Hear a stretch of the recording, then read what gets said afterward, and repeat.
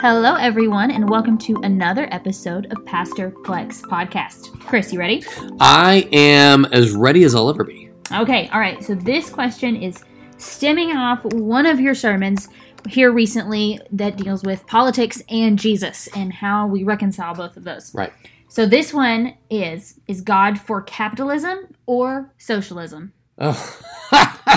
All right, so right off the bat, I'm going to give you that God probably isn't quite as concerned about our economy and the way that it's run as he is about how we treat each other. But let's just look at this from the standpoint of capitalism is sort of they use the term laissez-faire, let it be. You let the markets determine what goods are bought and sold at, and so because of that, it lets companies fail, and then there's low regulation, which leads for an easy entering into business for yourself, and so lends to more small businesses getting involved.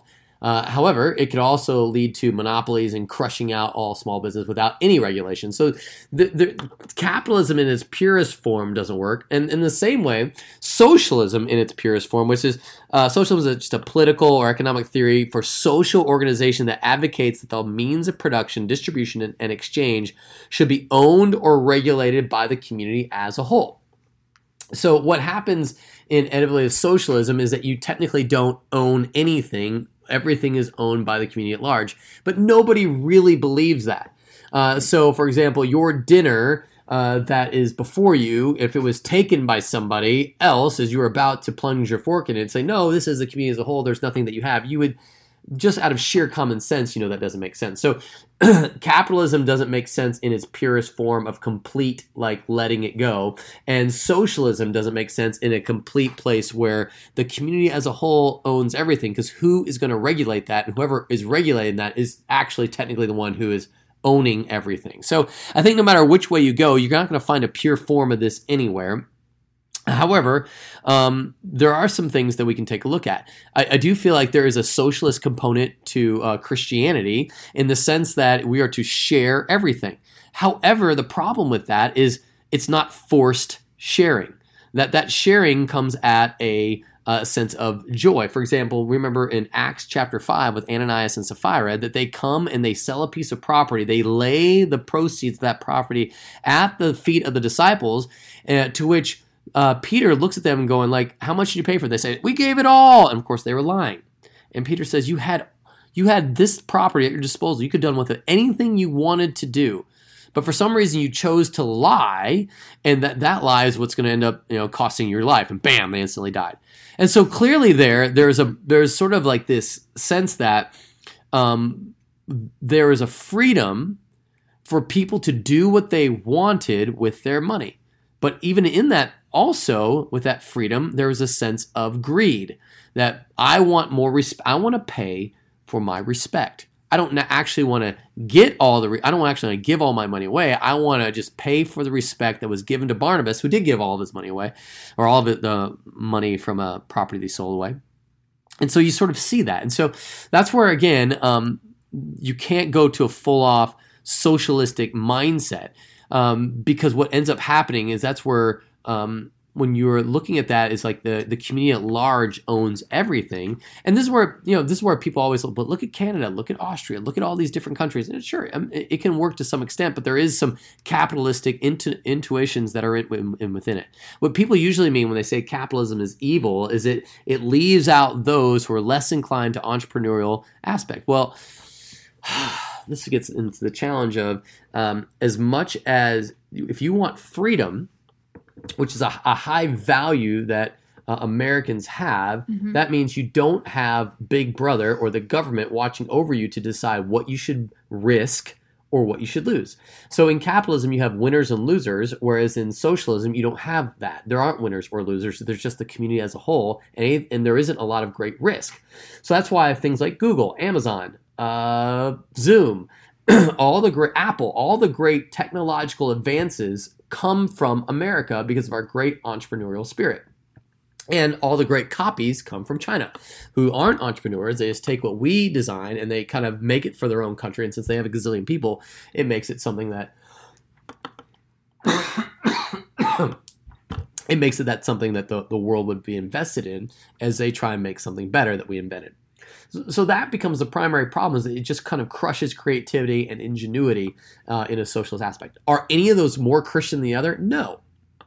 But does it impinge upon individual freedom? Absolutely. Does it really stymie creativity and entrepreneurship and a sense of creating a new way to solve a problem? Yeah, it does. So I feel like you're looking for an answer here. Is God for capitalism or socialism? In their purest forms, I would say neither. Because there's this thing of crony capitalism, where capitalists wanting to maintain and take a market share will lobby government officials to put in regulations which make it more difficult for small businesses to compete. Mm-hmm. Here's the reality: anytime there's more regulation, that infringes upon the small business owner, and it really helps corporate America. So who is for a socialist agenda? Well, Amazon would be for that. Facebook would be for that. Google would be for that, because they already have a head start and they can pay for all the regulations to be observed, whereas the new guy on the street who's just trying to cut into a business has so much overhead of regulation that he's defeated by. Anyway, that really has nothing to do, again, with what God would want, but really what it's the individual decide what God wants, and we should operate out of faith. So operating out of faith means that I'm always looking out for the poor. That is a part of what Christianity just does. And so what you see in most corporations and small business, that there's a huge piece of giving to charity that is a part of the American sort of spirit, because of our huge aspect of where you can give a tax exempted donation, which is really a beautiful thing, and really only the United States has that. And so that's why nonprofits and people who are doing really great things, the government doesn't necessarily have to do as much, because nonprofits are tackling the problems of the world.